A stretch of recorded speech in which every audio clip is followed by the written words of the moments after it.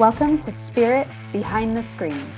Each episode, your host, Marty McCurdy, deep dives on industry trends around high reliability electronics and the supply chain in aerospace and defense. This is episode 16 with Jerry Reyes of ALC Designers, talking about Spirit's building design and construction.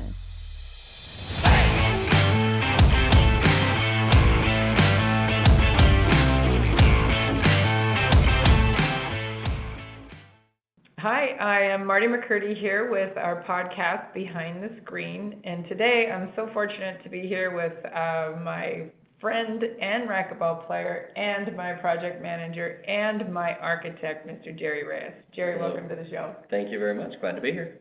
We joke all the time that you're with me for life now since we've done so many projects, and basically you've been with me to build out 2/3 of my building. Absolutely. And fortunate for me, I get to have a local office here as well while I'm working. That's right, Jerry. You appreciate the cuisine that goes on in our kitchen. Absolutely. I'm like the stray cat. You feed me and I'll never leave. That's right. Well, we just wanted to touch base with you today because I know that it's been quite a grind.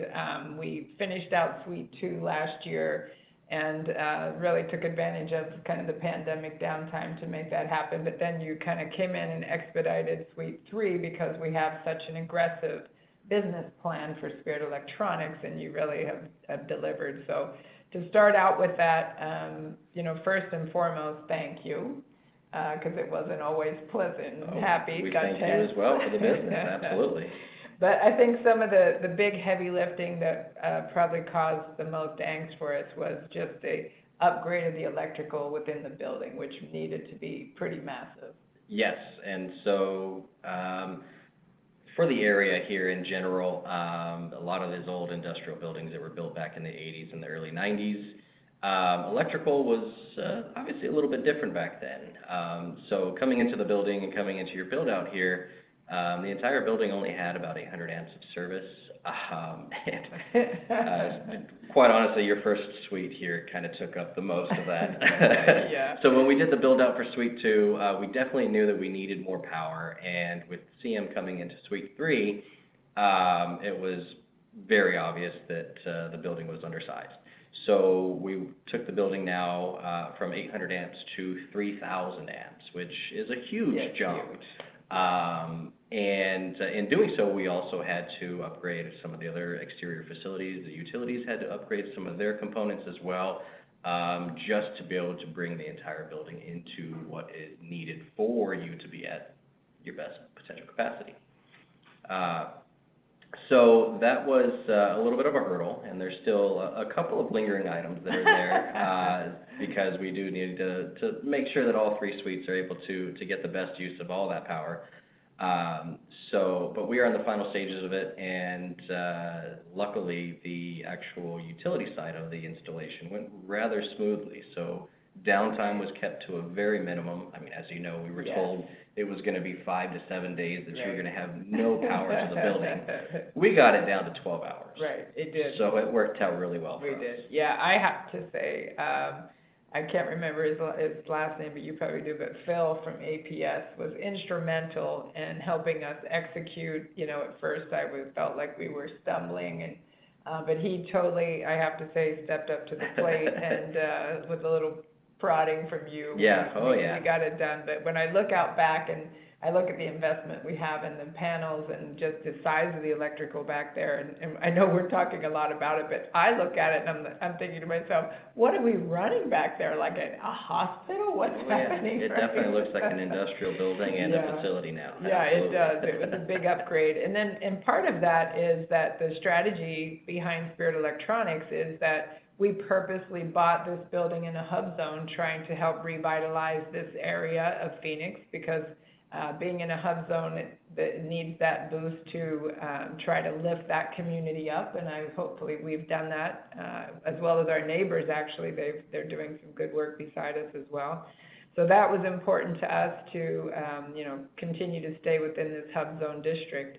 And then part of what I think is letting our listeners know is that it wasn't just because we wanted to exercise our muscles, right, to bring in this power, but really, when we look at it, it's every day I come back and go, okay, Jer, what if we add this equipment? So basically, we've upgraded this electrical to add all of our chambers here, our HAST equipment, our HTB, our temp cycle, and our burn-in chambers, all of our acoustics, our X-ray, XRF, and laser mark, and all of these things. And really, at some point, we're looking at it, and I'm thinking to myself, do we need more, right? I mean, at some point, we might outgrow it with the expansion of our equipment. Well, I can definitely tell you that when we were designing the floor plan for Suite 2, that I did not anticipate those machines being as large as they were.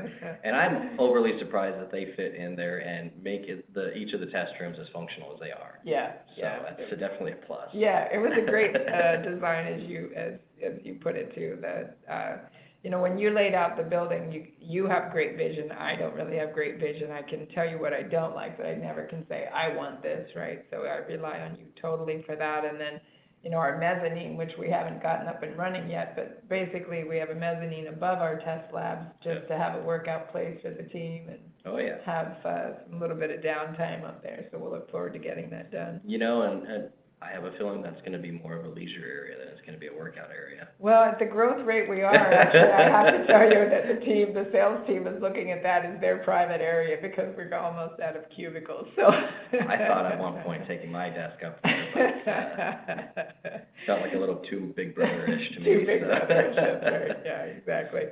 So I know that we always do joke about, we're going to be working projects forever, but one of the things that once we do get the C of O next week and things for Suite 3, this weekend on Friday you're moving in the CM line, and that takes some heavy lifting from cranes and all of the power, quick disconnects and things like that. So this weekend is going to be key to, implement all of those installs. Oh yeah, and we've actually already started that today. So we started doing a little bit of the final pre-installations of the electrical equipment and the mechanical ventilation equipment for the oven and for the wash. And so both of those take a little bit of not only just a large amount of electrical, but they do have their own unique ventilation systems. And so we have our mechanical contractors out here right now, getting all the plumbing set in place, getting the ventilations and the vents themselves installed. Our electricians will be out here tomorrow to wire them up.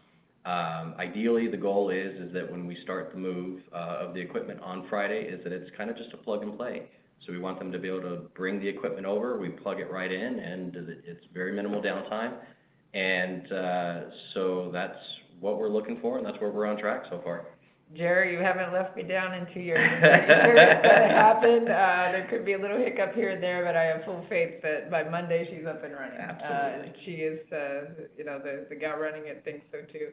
I know that one of your previous expertise, I'm not sure where that was in your career path, you have ALC Designs, which you're an architect by trade, and a great one because you handled all of this electrical we're talking about. You did all of our plans.